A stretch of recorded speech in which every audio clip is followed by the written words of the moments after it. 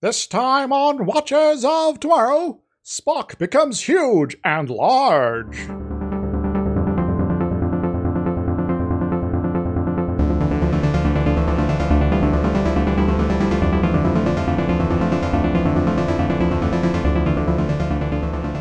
Hello everyone, welcome to Watchers of Tomorrow, the sci-fi review and critique show putting humanities into science fiction. My name is Gepwin, and I'm joined as always by my friend and co-host Dr. Isix. Hi. And this week we watched a weird one. It wasn't bad. I've heard this one was bad. I kind of liked it. I thought it was very silly, but it wasn't terrible. Yeah. Yeah. So far that's been the general... And any good episode of animated series is like it wasn't that bad. Weird, but you know. But this one has sort of a reputation as being just kind of awful. But I guess maybe it's not totally deserved. But yeah, it's goofy Star Trek the Animated Series, kind of in its most goofiness. It has some kind of goofy ideas. And it has the distinction of having been written by one of the original cast members, well, semi-original cast members, was written by Walter Koenig, who, of course, played Chekhov. If I recall, there was quite a hoopla as far as even getting the draft of this sorted out, because there was issues with, so okay, we want this to happen, says Gene Roddenberry, and there has to be plant aliens here. And Walter Koenig's like, okay, I guess I'll get that in here, and we'll see what we can do. And 10 or 11 drafts later, ... they had a script. Now, this isn't Walter Koenig's only writing credit for TV stuff. He's also done some random episodes of stuff that I mostly haven't heard of, but he did. But one of the things I have heard about is Land of the Lost. He wrote one episode of that in the mid-70s. Yeah, which I always enjoyed Land of the Lost as a dumb TV show. Silly, kind of like this episode. But apparently he wasn't even intending to necessarily write for the animated series. He didn't even find out the animated series was happening, apparently, until he heard of it and announced at a Star Trek convention he was at. Wait, one moment. What's this now? Then found out that he wasn't in it, which is great. But everyone else was. Because of budget concerns. Yeah. And yeah, like you said, there was just... Apparently, a lot of the animated series had Roddenberry's classic interference, but to add things that he felt you could only do in animation.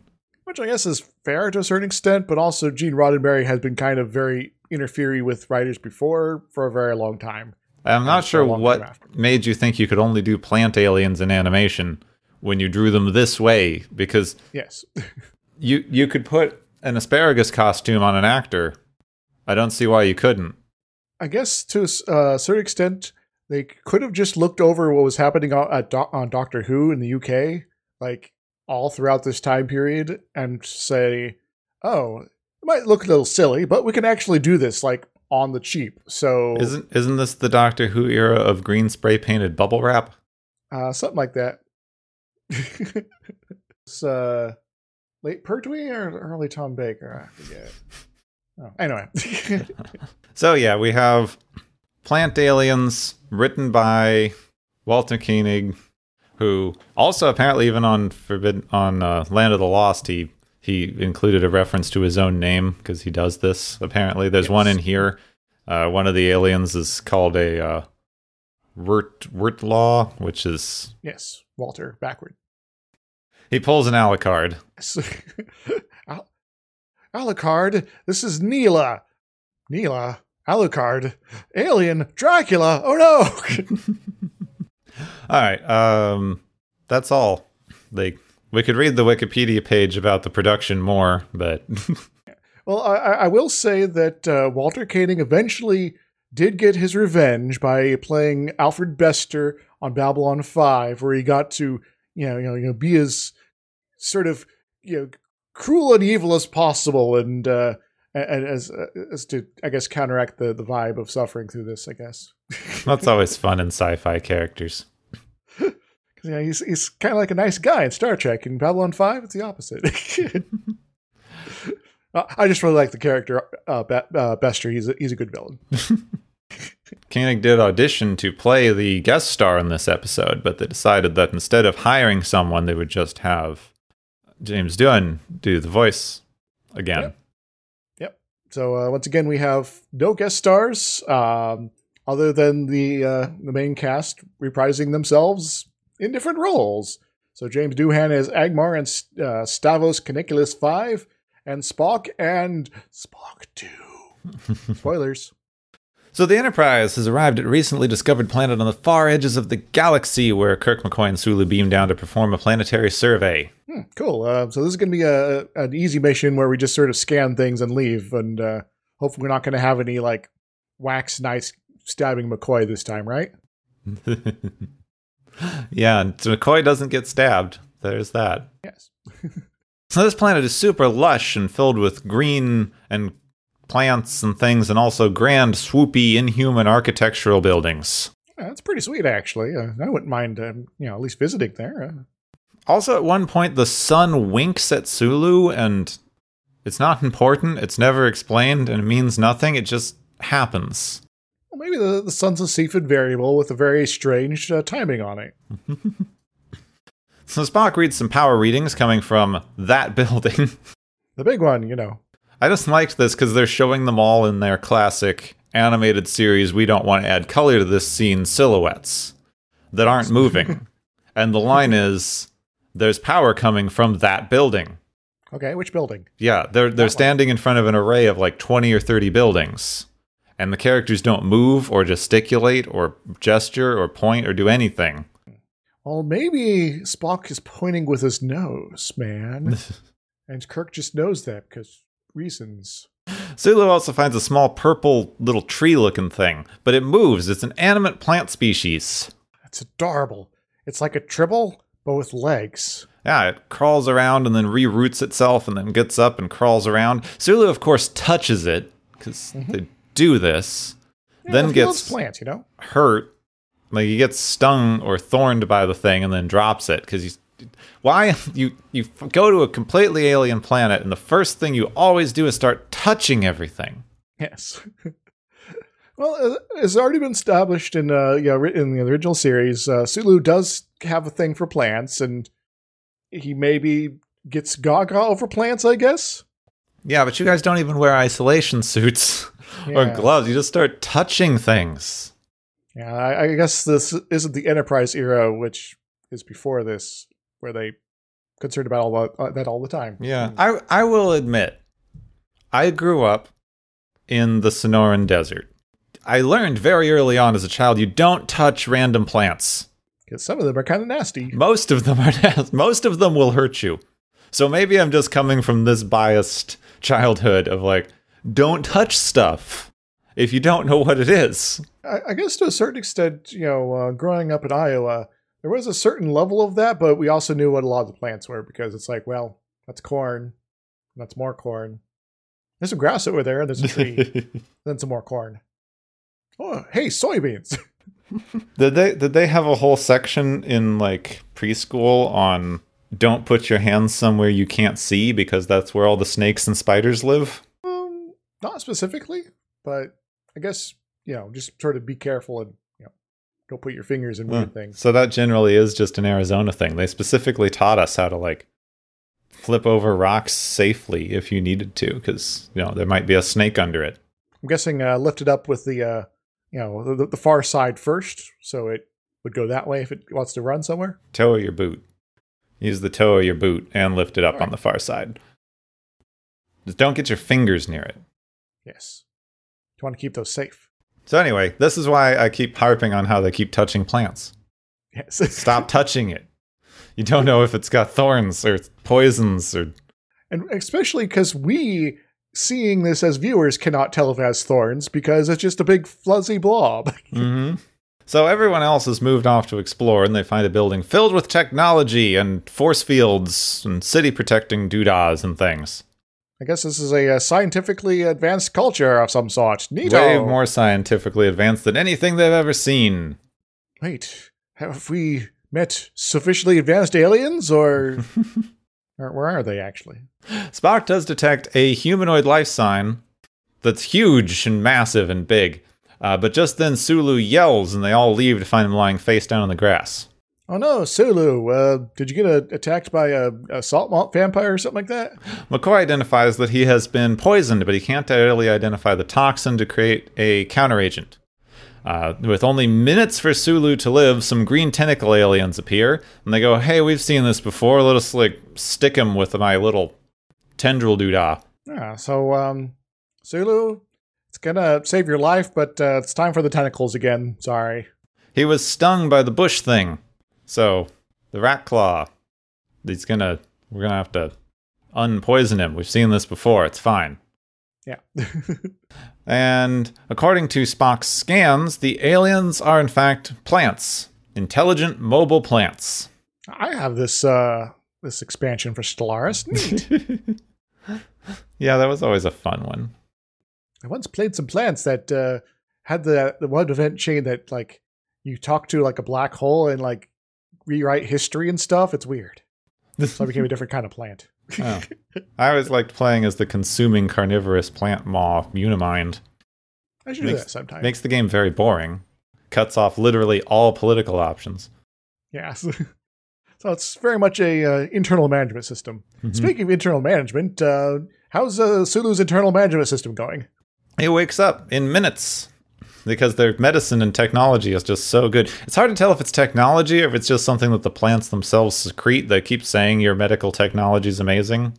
So I guess it's that.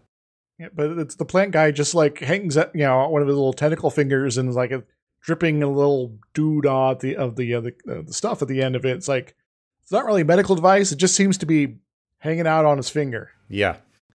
So the leader is called Agmar, and he knows a thing or two about humanoids, because they've seen humanoids before. Oh, cool. Wait, are you guys being harassed by Vulcans? Maybe. Spock, what are you doing here again? Kirk says, I don't like mysteries. Where are your people? It's wait, what? Where did this come from? What mysteries? Why do you assume that they're hiding their people from you? This is out of nowhere, Kirk. Okay, so you land on this planet where you don't know anyone, and you've only seem to manage to lure out some people after a life and death situation because they have compassion for one of your compatriots, and you're freaking out, where's everyone hiding? It's well, maybe they were hiding from you guys. Yeah, because maybe.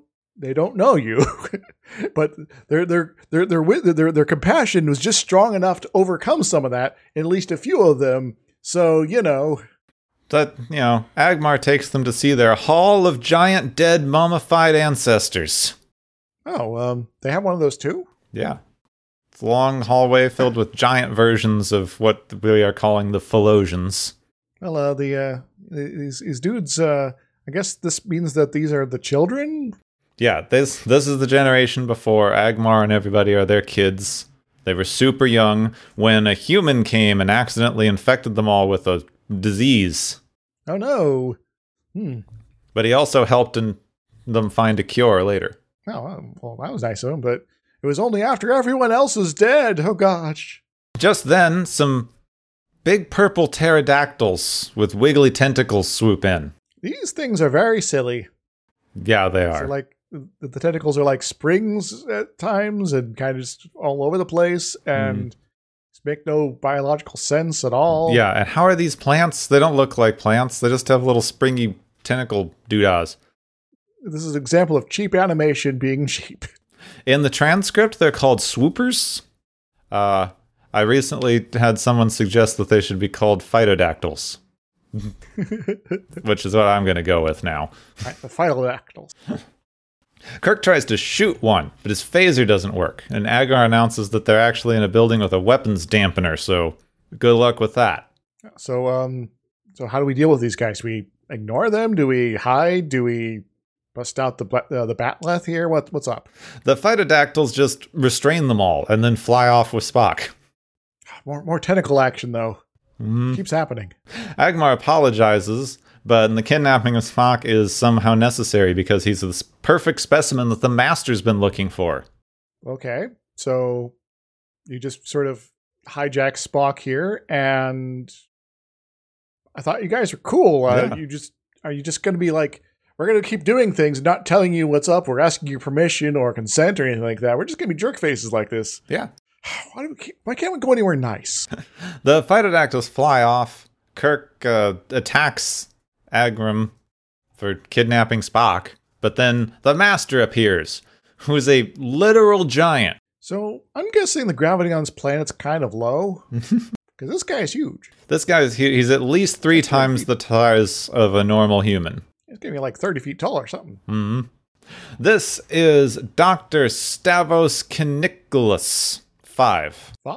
And he demands they return to their ship because I'm sorry, but I just need Spock. Well, are you going to give him back? What's up? No, just go. Bye-bye. Just go away. I do not care about you or your concerns, and you're probably going to try to interfere with my plans, but, go away. With nothing they can actually do, Kirk agrees to leave Spock behind, very reluctantly and sadly. Aw, beam us up. Now, if Scotty was on the landing team, he would have figured out a daring plan to, confront the giant, and there'd be an action scene where they run under his legs and grab his giant weird staff thingamajig, and all sorts of cool stuff would happen because Scotty is the most competent member of the crew, and he would his presence there would demand such action. Yeah, he wasn't there, so hung onto the bottom of a sheep and escaped and done other things with giants. Stolen action a goose. Scotty. Back on the ship, they have no sensor readings on Spock, Kanikulis, or the Philosians. Everyone's gone. So either they're all dead, or they're hiding in some sort of sensor-proof bunker of some sort. Well, they're probably dead. Let's go. Scotty's working on some sort of special equipment. McCoy wants to make his great-great-granddaddy's super gardening recipe from the ancient South. Yeah, because in the ancient South, it was well understood that all plants were the enemy. Yes.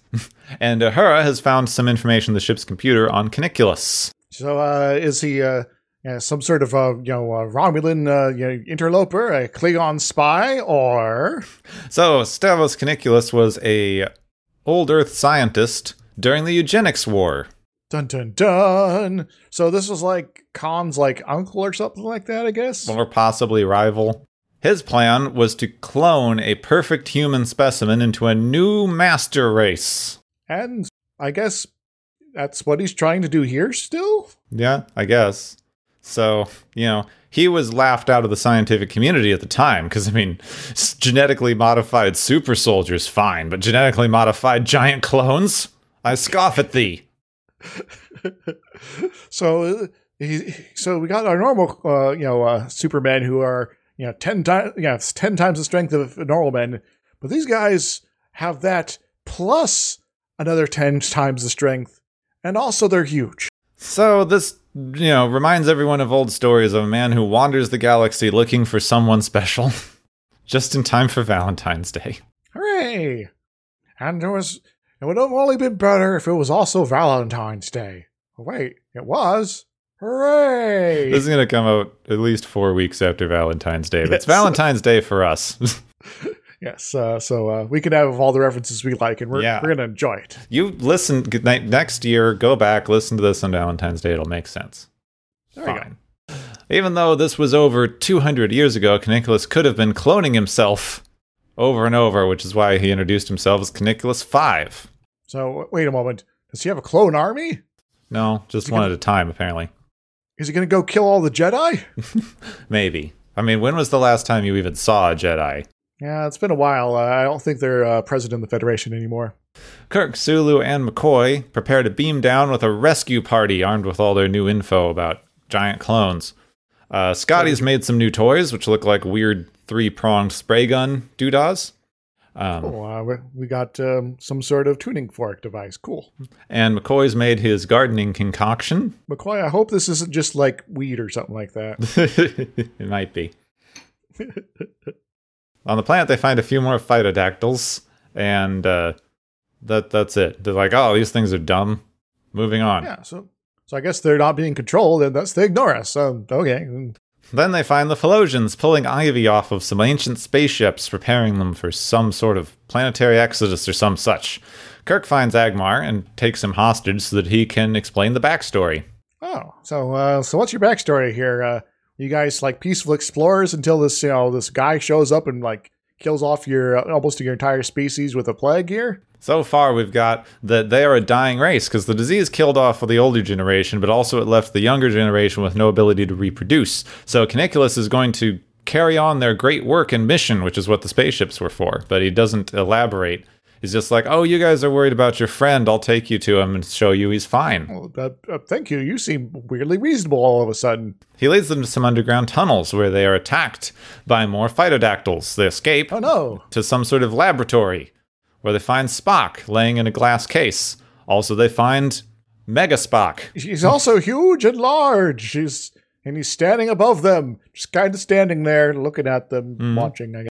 Yeah, he's the same size as Caniculus. Oh, I guess Caniculus now has someone to play chess with that's of the same size. Yeah, giant chess. I always wondered who they made those giant garden-sized chess sets for. Now you know. Now we know. So, now it's too late. He's like, it's too late to save Spock. His mind's been transferred to Mega Spock. This will save the galaxy. Well, so what's your actual plan here? You say this is going to be a good thing, and it's going to be helping lots of people, but why do you need a giant clone of Spock exactly? We'll get to that. First, my favorite scene, and we need some gifs from this. We did put them up, because they all put on masks. They all put on Corona masks.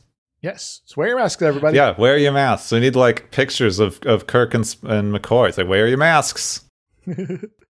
We need this. I want one. They use these because they're spraying their spray guns at the phytodactyls who go away because apparently McCoy made homemade herbicide. Oh, that's pretty cool.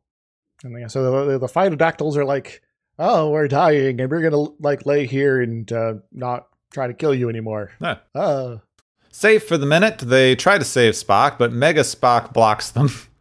Dang it, Mega Spock. Apparently the thing here is that he can copy the clone. He can make an exact duplicate of a adult humanoid, but he can't copy knowledge. So that's what's being transferred, but this is going to kill original Spock, and Mega Spock's become like slowly more sentient as we've gone along here. Oh, wait a moment. Haven't we been to a planet before where there was a transfers of consciousness between a human and like a duplicate of them that left the original person intact? Can we just go look them up again and help you out? But you destroyed the robot place. Oh, yeah. Because the guy was mean and you didn't like Lurch. Well, I guess that sucks to be us then. So on the ship, they've found some vital information, apparently, and Scotty has to use almost all the ship's power to send Kirk a message because they're so deep underground in this lab. They're able to get them the vital information that Caniculus in his later writings wrote about using his master race as a galactic peacekeeping organization. So you wanted to make Starfleet before there was a Starfleet? Yeah, super police. But like with giant clones of people with, super strength, super minds, whatever. Yeah. So knowing this now, Kirk points out to Caniculus that this is a waste of time because the Federation is already at peace and has been for about 100 years. And plus, the Zentradi have already come and gone by this point. Come on. He doesn't believe them because there was a eugenics war and a galactic war and a Klingon war and a Romulan war. What about the psychic wars? Didn't mention the psychic wars. I guess not everyone's a veteran of the psychic wars. Are we in Babylon 5 territory again? No, I'm actually referencing a Blue Oyster Cult song. Okay. So all of these things he believes that the peacekeeping force is still needed because there's still wars. They're in the middle of a Cold War right now with the Klingon. They just got out of the Klingon War, or they're just going to get back into the Klingon War. They may be in the middle of the Klingon War. What's our timeline here? It doesn't make any sense. We're not in the Klingon War yet. We were fighting them. Now they're in a Cold War. They're able to do the Khitomer Accords. Not the full Khitomer Accords. They have like a pre-Khitomer Accord in undiscovered country. Then I guess they go to war again because you need the Enterprise C to get destroyed to propagate the Khitomer Accords, which then you have peace by the time you get to Next Generation. So apparently there's a war between them signing the original treaty and Next Generation.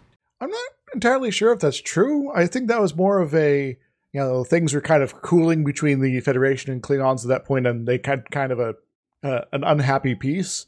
But with the Enterprise C like defending some, fighting off the Romulans there, the Klingons like, maybe these guys aren't so half bad here. They'll actually like help defend us and crap. So maybe we should be friends. I think the thing we've learned here is Star Trek's never given a toss about its own timeline. Yes. So maybe we shouldn't either. Ta-da! So anyway, they need a peacekeeping organization. Agmar goes, this was our plan too. Right before the disease wiped us out, we were going to send all of our people out on ships to also be a peacekeeping force in the galaxy. Given how a normal human-carried virus like wiped out their entire population, this would not have gone well. Nope. First planet they show up on, it's like, oh my god, plant moss, oh, they're dead. I wonder if perhaps the virus, I wonder if it was maybe intentional action. No, they name it. It's like a normal virus that people carry. Oh yeah, I forgot about that part. Yeah, it's a gram-positive streptococcal infection, which is bad. What that is. It's very bad. It's MRSA. Yeah, antibacterial resistant streptococcal something or other. Ouch. Yeah, that's bad news. I mean, not all of it is bacterial resistant. I've been learning a lot about plant viruses recently because I just started growing orchids, and like they're scary freaking things. See, human viruses are bad. Okay? Yeah. Plant cells are so thick that a plant virus is like 20 times as bad, and there's no way to get rid of them or cure them. It's like just keep your plant as far away from other plants as humanly possible. And hope for the best. Mm-hmm. All right. Anyway, they're going to like impose peace on the galaxy, which is a fun concept. So you're basically going to conquer the galaxy. Yeah, but peacefully. Well, you don't really need to anymore, guys. Things are cool now. Yeah, Kirk goes, hey, the Federation agreed on peace. No one imposed peace on us. Also, he starts to address Mega Spock about Vulcan philosophy, which isn't well defined. He just goes, hey, you know the IDIC? And he goes, yeah, infinite diversity and infinite combinations. He goes, isn't imposing peace on people counter to the general Vulcan philosophy of the IDIC? And he goes, oh, yeah. I guess that kind of makes sense. If we're kind of imposing peace on people, we're sort of forcing a specific, way of having peace on them, and that will destroy them, and thus there'll be less diversity. Okay, I guess that kind of makes sense. Yeah. But Caniculus gets upset and goes, no, and smashes the weird machine thing so that they can't reverse the mind transfer. Oh, dang it. Which also, your animation continuity here is so screwed.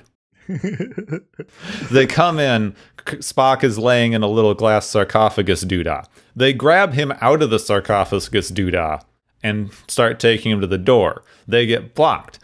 Unconscious Spock is now being held by McCoy for all of these scenes where anytime McCoy says something, they show unconscious Spock laying on McCoy's lap. Later, now Caniculus breaks the thingy and Spock's back in his glass box. Well, maybe he like climbed back in while no one was paying attention. It's cold out here. I'm going back to bed. I don't want to get up, Mom. 5 more minutes. I'm being mind drained. Tiring. I need to finish this dream where my brain gets transferred to a giant clone of myself for really lame reasons. But, Mega Spock now has an idea. He just touches normal Spock, mind melds him. They both get to keep all their brain. My mind, your mind, and I'm copying everything back so we're backed up. Everything's backed up properly. Yeah, there you go. Now they're both just Spock. Cool. So, Spock, how are you doing? I'm doing all right, Spock. How are you? I'm pretty swell as well. Let's leave these losers and take over the galaxy. No, let's not do that. Actually, yeah. Normal Spock recommends now they don't need an army of super soldiers, which they never really resolved this. Caniculus is just like, oh, there's 2 Spocks now. Never mind. Yeah. Yeah. So maybe Mega Spock and Caniculus should stay here and work on finding an actual cure for the Philosians. Yeah, that would be nice. So they can start reproducing again, and their society is not going to die out with this generation. That'd be nice. And Kirk's like, hey, an ancient clone of a giant eugenicist from the darkest period in Earth history working with an illegally, non-consensually cloned giant Spock? I think the Federation's going to love this. And then, this has nothing to do with anything, but it is by far the weirdest and somehow best and most sexually charged ending of any Star Trek episode. I'm excited. Earlier in the fight, Sulu did a body throw on one of the Philosians. Kirk goes, "Hey, Sulu, can you teach me that body throw? It might be cool." And Sulu goes, "Well, it's hard, because you have to be inscrutable." Kirk says, "But Sulu, you're the most scrutable man I know." Dun, dun, dun. And then Sulu winks at him, suggestively. It's like, yes, I am, sir. Like, yeah, I'm so scrutable. So, it's probably good that they cut the episode there. And yeah, I'm like, at this point, I'm 90% sure. Even though George Takei has come out and said that, like, canonically, he doesn't think that Sulu is gay.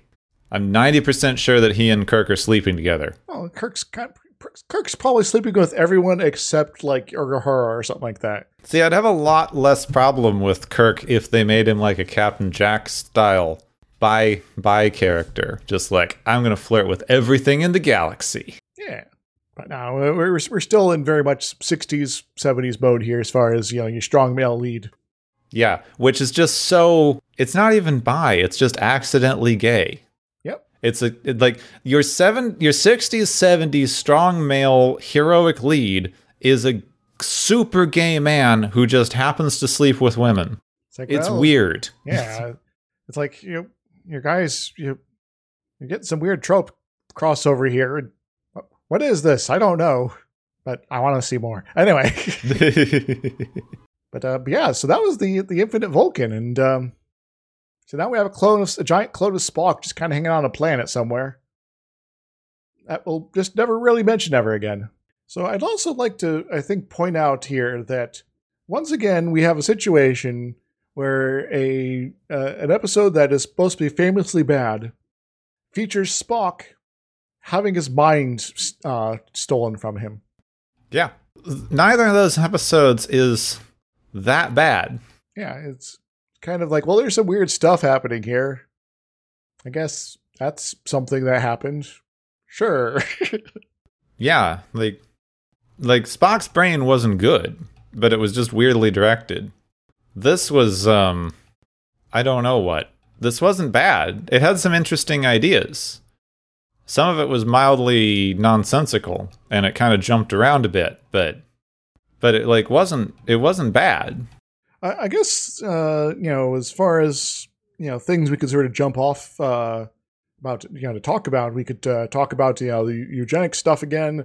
We could talk about, how to bring peace to a highly divided set of peoples. We could, talk about plant life forms and, is it even possible for such a creature to be mobile and existing without being, self-undulating on a very fast timescale. That one's a little weird. I mean, the plant thing's a little strange because our general definition of plant life versus animal life comes down to cellular structure. Mm-hmm. Which I guess you could just have a slightly different cellular structure. There's no reason that this plant alien has to have the same cellular structure. But like a plant cellular structure is so rigid that it doesn't really engender the same kind of quick movement. You don't, like, plants can move themselves, and they do, generally using hydraulic action. And there's let me see if I can find the name of this thing. There is a plant that moves very, very quickly. It curls up when agitated immediately. Sort of emergency, move all the liquids, and we're moving. Okay, good. Yeah, they've done a lot of interesting, like, weird studies with this thing that prove plants have memory and some other things. So they know who's been good to them and who's been mean. Yeah, it's called a Mimosa pudica. I'm sorry, my Latin name pronunciation is awful. A Mimosa pudica is kind of a fern-like thing, and if you touch the leaves, they all just curl up almost immediately. Cool. They've actually done some research with this thing, because apparently if you drop it, it also curls up really quick. So they did some experiments with like a little kind of plant elevator They put it in a little basket and like would drop it and watch it curl up. But after a few times doing this, it knew that this kind of drop didn't also lead to immediate harm, and it stopped curling up for this stimuli. It's like, well, I'm fine. Cool. I don't need to react, so I will save energy. Good. And then you obviously have something like a Venus flytrap, which uses a slightly different motive force. It kind of holds itself open under tension, and when one of the interior hairs is triggered, it releases it and snaps closed, and then very slowly opens up again afterward. When it's closed, it does its business. But the thing with mobile plants, all mobile plants, as far as I am aware, is that the cell structure, the rigid cell structure, doesn't like being this mobile. These bits of plants can only move a certain number of times before they become too damaged to do so, and are usually then discarded and regrown, which is fine because plants do that all the time. But it can't move back and forth as fluidly and as often as a animal being does, because the cell structures are just too rigid. It's not set up right. Yeah, it's like if you got like an old pair of leather boots, they might fit well now. At one point, they're a lot more rigid, and at some point, they're going to be sort of so worn through that they're just going to start breaking. And so you have these sort of different phases here where you kind of wear out what your actual material is, and when that is like a large section of your body, well, you might want to be careful. So then you wind up in a kind of issue of like, what do you use to define a plant? Are they just saying that the cell structure of these things is like more animalistic, or maybe something in between that allows this kind of movement, but maybe they are photosynthetic? So they're photosynthetic organisms? Or are they carnivorous plants or something similar? They're not photosynthetic, but they still eat? It's unclear. Yeah, it's very unclear.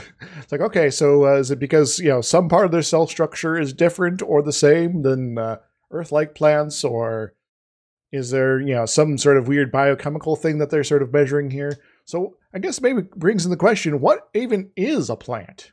Well, that's your issue, isn't it? Like right now on Earth, we've divided things into three major categories of animal, plant, and fungi, because fungi don't fit anywhere. Yeah, they're weird. They're like, we're going to be all like just kind of growing out of your sidewalk suddenly, and it's going to be great. And a lot of it comes down to like cell structure and feeding mechanism, because animals generally are non-photosynthetic and tend to consume something else, be it a plant or another animal or just another cell, whereas most plants have the different kind of cell wall, which is much harder and tends to be a bit squarer than an animal cell, and they're largely photosynthetic. I'm not prepared to say they're 100% are, but I can't think of a non-photosynthetic plant example. They tend towards it. Just because I haven't done the research, maybe it is part of the general definition. But you run into a problem when you hit aliens, because they always want to fit aliens very neatly into something that we already have. Because, sci-fi might be allow us to explore all sorts of unknown things, but we still have to have some sort of connection to our modern world so people can understand. But even still, come on, guys. If we were going to break aliens, let's make them alien. Come on. Yeah, and here's like a fun thing to talk about, especially once you get into stuff like aliens. I was kind of surprised. I'm trying not to sound mean, but I was kind of surprised because I kept hearing these stories recently where someone like learned something about how we've either changed taxonomy, like the general taxonomy of where animals go, to like show that animals and plants are related or not related to other animals and plants, and to sort of organize them scientifically. I've heard these stories recently of someone who like learned how arbitrary that is, and it kind of like made them start questioning the general idea. But like I think we need to be very clear in a scientific kind of way that these taxonomic definitions are there for us to be able to talk about stuff in an organized way. They really don't have any particular bearing on the reality of the world. Indeed, it's very descriptive as opposed to, giving much hints of what's actually going on. Because you kind of, like, early on, you had taxonomy based solely on appearance. It's like, this thing looks like this other thing. Like, this bird is the same color as this other bird's, and they live in a similar area, so they must be closely related. Recently, we've come in with looking at genetics, and we've also restructured things out of the classic, kingdom, phylum, species, yada-da, into a clade system, which is all genetic spread and very complicated stuff I don't fully understand. And now we're looking at it genetically and saying, well, genetically, this animal is similar to this animal, which is very different from how we used to think of it, because two animals that look almost identical are super far apart, genetically speaking. It's like convergent evolution sort of keeps happening, and then we get confused by it. Then we figured out genomes, and then we're like, oh, we're not as confused. We are still confused. But see, we need to understand this, because when we say something like, this is what a plant is, it's because we looked at a group of living things, said they all share these general characteristics, so we're going to put them all together into one group. What about this exception? Well, it got most of the things, so we're going to count it. Yeah, see, we wind up with weird problems with these exceptions, and we get so married to the idea of our definitions that we try to fit exceptions into our existing definitions instead of changing our definitions to accommodate exceptions. Yes. Which I guess in some ways it allows for the science that's being worked on using the older definitions to continue on and to still be functional as far as people coming into the field, because they're not, it's like, oh, I read this old book and it talked about all this other stuff and that's not what we learned anymore. And so there is maybe a little bit of that continuity, which is kind of nice. But at the same time, it's still very much this is becoming more and more arbitrary the more we think about it. Yeah, and if at a certain point it just stops being useful, then you have to throw the whole system out and start over. I saw this very interesting experiment, which I'd like to see more. They should do it with kids in school. Maybe they do now. But someone got 3 actual taxonomists together, like people whose job is to figure out these things. And they gave them a bunch of candy, like, M&Ms and Skittles and hard candies and stuff. And they said, organize these taxonomically. And all 3 of them came up with a different way of organizing them. Nice. Like, one was like, these are all the ones, like, these ones are organized by color and then by shape and then by brand. And it's like, this guy's like, these ones are organized by brand and color. And it's like, these ones are organized by shape and texture. So what's the ultimate truth of how candy should be organized? Kind of none of them, actually. Mm-hmm. How we want to talk about it and organize our thoughts. What's the most useful thing for you? Do you have a food allergy? Because then you should organize it by ingredient. Yes. Are you looking for a particular flavor? Because then you should organize it by taste. Are you looking for, are you trying for brand loyalty? You should organize it by brand. Yeah, I guess that kind of, comes to an important point there, that a lot of, taxonomy, as far as how useful it is, really needs to be attached to, some of those key items that people are using in order to differentiate different elements. I know it's kind of saying this is A equals A here sort of thing, but, it is the whole point of why we use this. But you need that, because if you had a math system and you said A doesn't equal A, that changes all of your stuff. Yeah, it can cause some problems. But I guess, so it is both difficult to have this sort of arbitrary system that we have to construct, make exceptions to, and modify over time. Because now you have to maintain this whole system that, all right, now part of your work is doing research is going to be maintaining the system as opposed to actually pushing the envelope of research. But at the same time, it still is very useful in helping keep the pushing the envelope research organized, so you can actually make sense of things when you're trying to relate it to previous research. So continuity of science, that's good. Yes. I think we should at least touch on, we spent way longer talking about taxonomy than I thought we would. We should at least touch on the grand plan here. The whole, let's ignore all the eugenicsy stuff for a while. We spent a long time talking about eugenics in the space seed episode. Yes. It doesn't work. Yes, it's a bit of a pipe dream. Yeah, it doesn't work. It doesn't do anything. It's 100% just based on racist assumptions that we're masquerading as science. So, like, if someone says eugenics anything, stop listening to them immediately. They don't know what they're talking about. A good rule of thumb, yes. Like, even apart from the general racism, they just don't understand science enough to be speaking about anything. This is something important to me. If this is what's important to you, then that's even worse than I thought. But the general idea that they have here is having a galactic peacekeeping organization that's imposing peace on people. And imposed peace is a weird idea.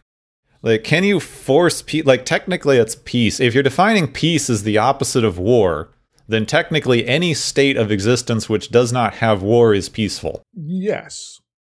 Even if it really sucks. You've got kind of competing theories here, and you've seen them play out, even in American history.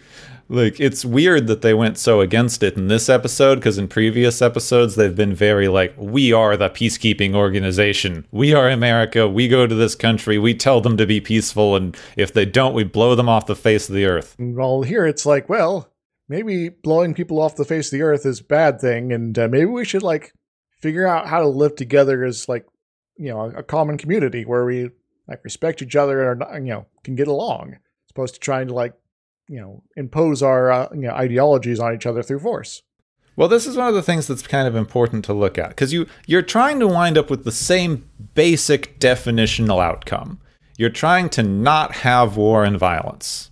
Now, you can achieve that through this plan, which is to put in a strong enough peacekeeping organization that you can basically punish war and violence away, control the populations so harshly that they can't enact war and violence, which then is a weird one because the way that you're imposing peace is to act violently, but generally we define out state violence.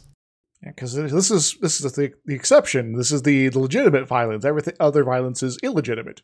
Which is how you wind up with these weird things of like police violence is not considered to be violence because it's supposedly violence in the name of maintaining nonviolence later. State violence usually gets kind of like state violence is necessary to, you know, preclude other non-state violence. And so you get to, you know, so you can quickly get a situation where the state violence is not really serving the people anymore. And so you get this, you end up with, you know, either the, you know, modern policing in the U.S. or the peacekeepers in Farscape. Yeah, it really depends on what you're doing. Generally, like, I don't know, personal philosophy, violence can sometimes be necessary. It should always be an ultimate last resort, and you should always realize that you have done damage that you're going to need to undo later. But your other idea that Kirk is advocating in this situation, he is kind of going on the we can all just agree to stop having violence, which generally, yes. Practically, you kind of need to get to a point where you have improved the general situation to the point that violence becomes no longer necessary. Yes, you know, where in order for, you know, basic needs to be met, you know, enacting violence on others isn't, you know, part of the the only option you have. You can instead say, you know, work with somebody else or trade for something, or, you know, you are granted the ability to come up with all the resources you need without much trouble, without having to impose your will on somebody else. Which, in fact, is like as scaremongery as modern news tends to be. We are in an unprecedented level of global peace over the last few years on Earth. Like, there's been very, very few wars or major conflicts. Yeah, we've talked about you know, Cold War and, you know, MAD and all that sort of stuff before, and so people have been kind of getting more and more shy about the destructive side of war on one hand, but also on the other, it's a lot more sensible to work with other people at this point, because then you could both benefit and everyone kind of wins. Well, it's just become so much easier to one, we have other problems. I'm not going to get on another giant capitalist rant, but like, well, we have lots of problems, so there's still a lot to be sorted out. But in general, technology has led to such a massive upswing in efficiency of production that it is way, way cheaper and more efficient to get everyone in the world the things that they need to live than it used to be. So it is easier for a nation to have all the things that it needs. And if a nation has all the things that it needs, it doesn't have any particular reason to go to war with another nation. We can bring this down, because when you start talking about global politics, everything starts feeling giant and hard to understand. Just like a giant Spock. It's basically the same idea as your stealing a loaf of bread argument. Mm-hmm. Let's say that we start with the general premise that most people agree on, that stealing is wrong. And you now have someone who stole bread. Oh, no. How do you stop this? Well, you have a couple of options. You look at why they stole bread, and maybe they stole bread because they are starving or their family is starving. So now you could, in fact, just give them the resources they need to live, and they would stop stealing because they would no longer have a reason to steal things, and stealing is harder than not stealing. So just makes sense there. Or you could go the other route, which is what we usually do now, and say, well, this person who stole something needs to be taken out of society or punished in some way to prevent them from stealing anymore. And so we are going to make them suffer more because they attempted to not suffer. Now, theoretically, both of these have the general outcome of that person no longer stealing things. Generally, we've seen the giving someone resources tends to work out better in the long run. But if you are just looking at it in the short term, definitionally, both of these options, either giving the person resources so they don't need to steal, or locking the person away in prison so that they can no longer steal, both of these things have led to this person no longer stealing. One of them's a little more cruel than the other. But this is basically a way that you can understand this on a smaller scale. These are the two arguments. Either you lift up everyone so that war and violence is no longer necessary, or you try to control everyone to the point that war and violence is no longer plausible. Yeah, but there's still going to be the war and violence that you are enacting in order to enforce this will upon the world. Yeah, and then you also wind up with the problem that you have where peace through violence is achieved by consent, because at a certain point, people need to agree to stop fighting you. Mm-hmm. You can have a police force in the streets, like, imposing whatever on people all you want. At a certain point, those people have to basically agree in some fashion to stop fighting you. Otherwise, the peace you will achieve is to have killed them all. And so there's going to be a lot of bodies or an endless fight between these, the state forces, the non-state forces. Yeah. So, like, you can have you can even get into a situation, as ludicrous as it would be, where you have, like, a peace officer watching every individual. You have like half the population watching the other half of the population.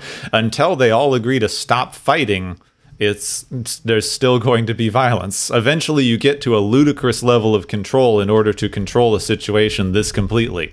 And so it's very much a game that you cannot win. So maybe we should go the other route then. Yeah, it's a game that you cannot win, and then people start using the fact that it doesn't work to justify doing it more. And that's ridiculous. I mean, it's ridiculous when you say it like that.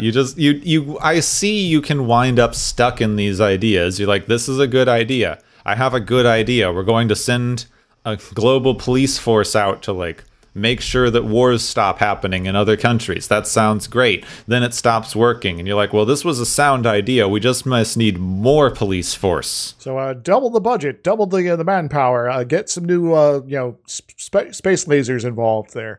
And get ourselves a helicarrier that's, Which generally, as we learned recently with, Black Lives Matter protests and people looking more closely into these things, police budgets tend to be massive.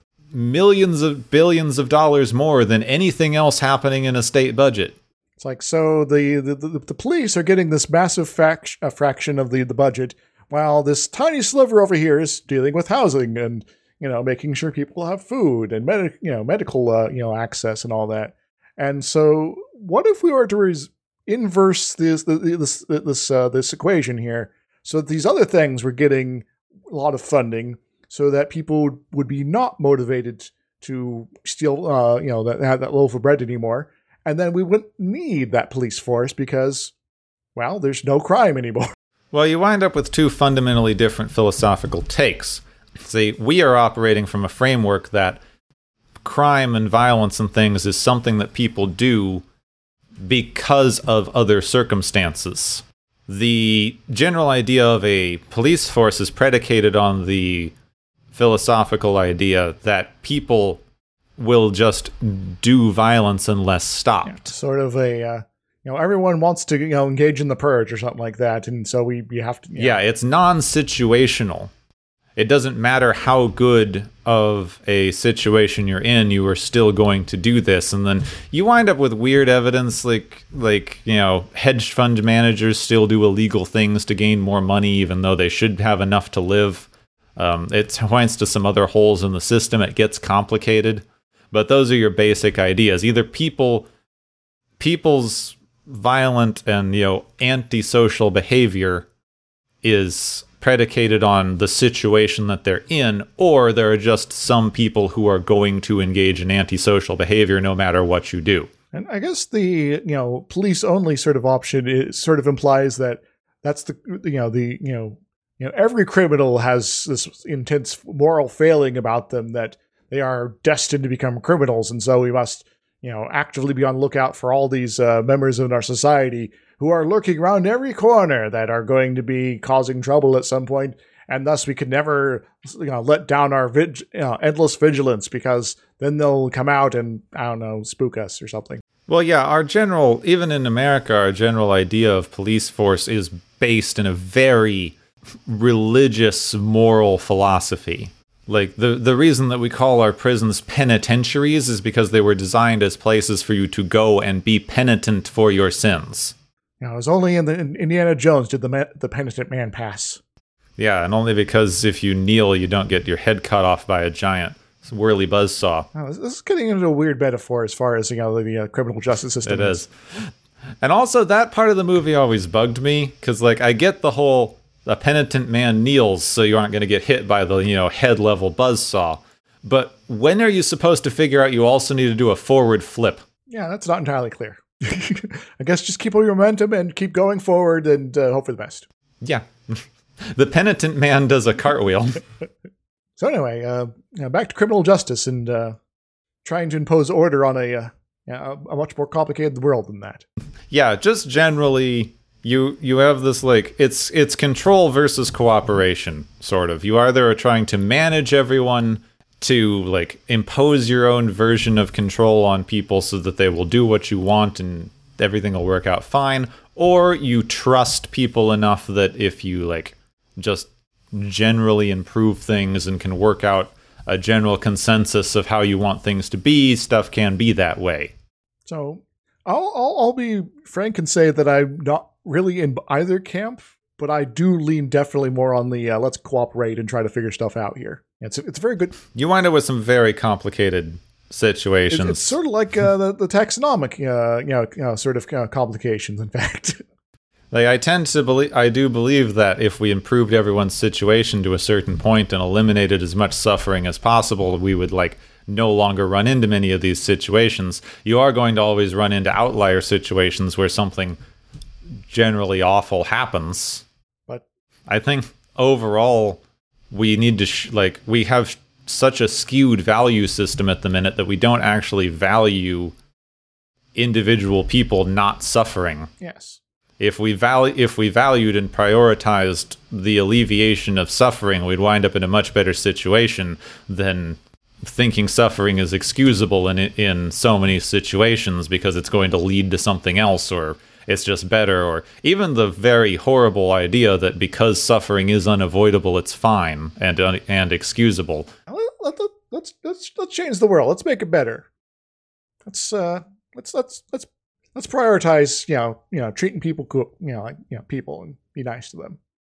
We talked about this in another episode recently, but I keep getting in this discussion with some friends that, the world's big. You as an individual can't always affect meaningful change, and that can feel disheartening. But if you can see where the wrong things are wrong and not excuse them just because they exist, then when change happens, you can be ready for it and you can either help or at least not be one of the people who's keeping things from changing. Which is also important. We miss out on this when we talk about activism and things. You have a few people who are activists who are actively trying to change stuff. But the important thing that actually leads to things changing is that a lot of people have stopped trying to not have it change. So, if you want to keep the status quo, sorry, but for the rest of us, let's actually try to, we don't, even if you're not being super active as far as, trying to change the world, not being in the way of change is a good first step. See, that's not much harder. In fact, it's easier. We keep telling people that you have to be like a super activist leader and whatever, and that's great, but not everyone can be in that position. Some folks, have day-to-day to worry about. That's more important because, they have to eat. What's a lot easier than having to do a thing is not doing a thing. Yep. So all you have to do is not try to prevent things from changing.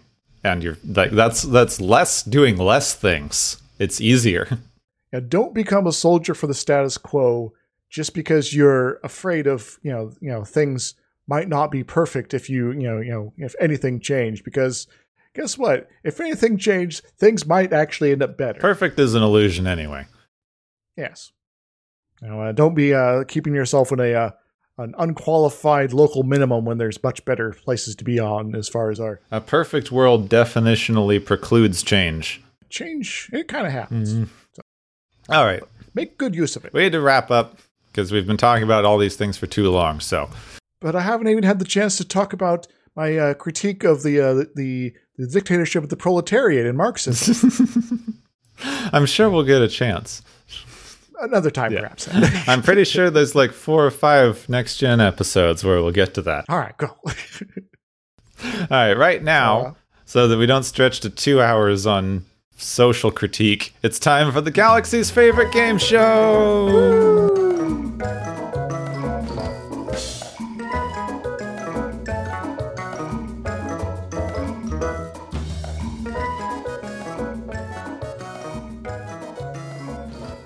Hey everybody, welcome back to the Galaxy's favorite game show. I hope everyone's having a good time today.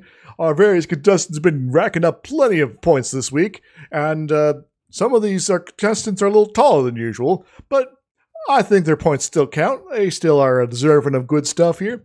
So we got our first prize to hand out, which is the Kill First, Try Diplomacy second prize, which goes to Stavros and Angmar's people's plan to bring peace to the galaxy, because apparently enforcing violence is their first choice as opposed to diplomacy. What do they win, Gepwin? They win some awesome tripods. Because this is what happens if Mars Attacks gets interrupted before Mars Attacks. Or War of the Worlds, rather. We were planning to go invade that planet over there, but we got sick first. Huh. Usually that happens afterwards. So maybe their tripods will be even better, because now we're going to be immune to the disease that killed them all off. That is true. That is the problem. There's always another disease. Yes. Or you wind up in the League of Extraordinary Gentlemen 2, where it turns out the disease was actually genetically modified purposefully to kill the Martians. Dun, dun, dun. Wait, they made a second movie of that? It's not a movie, the books. Oh, the books, okay. They go to Dr. Monroe from the island of Dr. Monroe, and he cobbles together a bunch of different bacterias, and then they infect the Martians. That works. But Dr. Monroe's not on our game show today, so moving on.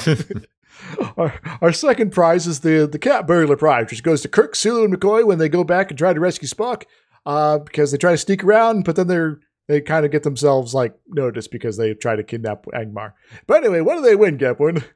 They win some different outfits. We've done this before. Every time they go cat burgle something to sneak into someplace, they're still wearing bright red outfits. Do not look at me. My uniform makes me hard to look at. Look somewhere else, please, guys. Ho-ho. They were still bad at sneaking into places by Next Generation, but at least they put on black clothes. Yes, Worf, you're in your ninja outfit. Picard, you're in your ninja outfit. And Beverly, you're in your ninja outfit. Now we're going to spend like a half an episode climbing through caves. And, well, they still found us anyway because of a trap. But anyway.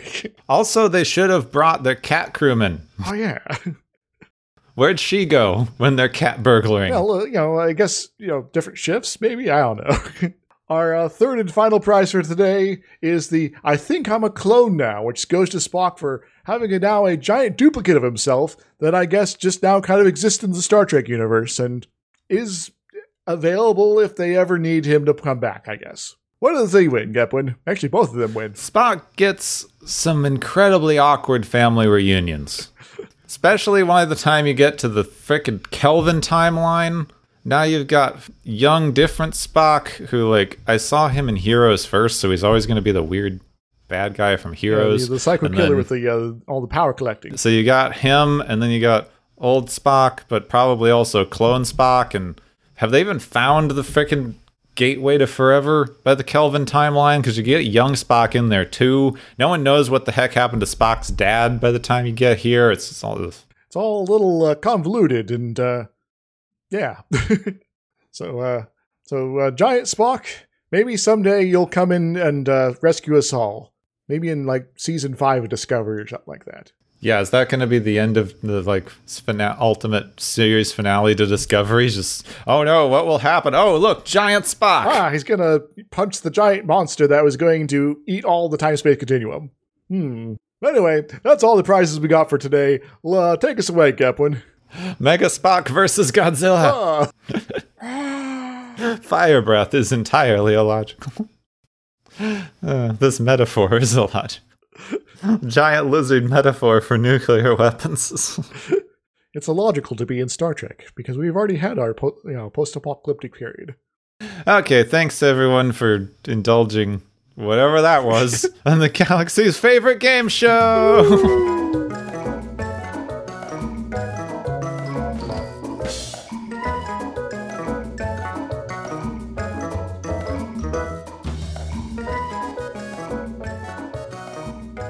Oh my God! I don't know. I don't. So do you want to have sympathy for this guy? Which guy? The devil. The next guy. Sympathy for the devil. Fun song. Yeah. Next episode. We sort of genre bend here quite a bit. Mm-hmm. Yeah, it's there's pilgrims, and yeah, this next episode is called The Magics of Megas Tau. Megas 2? Yeah, Megas 2, Megas Tau, depends on how you pronounce this. Well, there's no A in there, so I don't go with the A option myself. There's a guy with little horns and some hooves, and there's some people with masks on, and they're kind of creepy. There's some magic going on. A witch trial, literal witch trial with magic and in a pentagram. Yep. And I'm looking at a picture here. They drilled an extra armhole in the stocks for their 3-armed lieutenant. Oh yeah, we have to have special setup for him. Yeah. Yep. It's all you can really say at this point. I guess we'll find out more later. There's is there a magical Asian woman that Sulu winds up with? That doesn't seem like it's going to be good. Awkward, isn't it? Looks like Kirk gets to use magic. Yep. I see Spock drawing a pentagram. He's also I see another picture with him holding out his hands and playing chess or something like that. Maybe with magic powers. Yeah, I see Spock drawing a pentagram and things. Spock says witchcraft. Spock says witch rights. So I have my doubts, but I don't think Spock is actually Wiccan. Probably not. The philosophies don't seem to line up quite the same. It's a little different. Anyway, the Magics of Megas 2. That's what we're doing next time. This has been just really, we've been really goofy this episode. Mm-hmm. This is going to be even more goofy. Also, why did they draw his pectoral muscles like that? So you could flex? But they're just weird squares on top of his rib cage. Go look up look up some screenshots from the Magics of Mangus 2, because the anatomy on this devil dude just doesn't work. He's a rib cage on top of abs with pecs just shoved on top of it. It's like, some sort of alien design, but he's supposed to be human-ish. It looks like the way an action figure's connected, where like the rib cage section is a different piece than the ab section. There's like a little rubber band in there, and so you can like pull them up slightly and then rotate them around a few times, and then suddenly let go, and they circle back several times over as they spin around. And then the rubber band snaps because they haven't made action figures that way since the 70s, and so you're like, oh, now my Devil Man is apparently not a thing. That's an anime, isn't it? Yeah. Anyway. Magic. Next time on Watchers of Tomorrow. Next time on Watchers of Tomorrow, the Star Trek Magical Mystery Tour.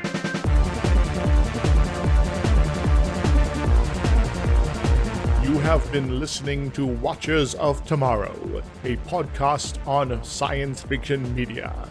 Find and follow Watchers of Tomorrow on Podbean, YouTube, Spotify, iTunes, Google Play, Stitcher, Pocket Cast, Spreader, Digital Podcast, and perhaps many more to come.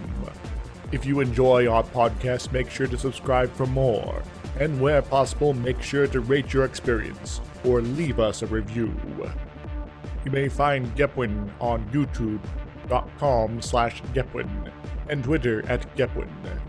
You may find me, Dr. Isix, on youtube.com/Dr. Isix and Twitter @IsixLP. Music is Waveform and Maury's Principle, both by DRKRN. You can also check out the Watchers of Tomorrow Discord channel. Make sure to share the experience with your friends, family, enemies, and alien overlords. If you feel you are suffering from transporter syndrome, please be aware that the next time you step off the transporter, that you, that is now, no longer exists.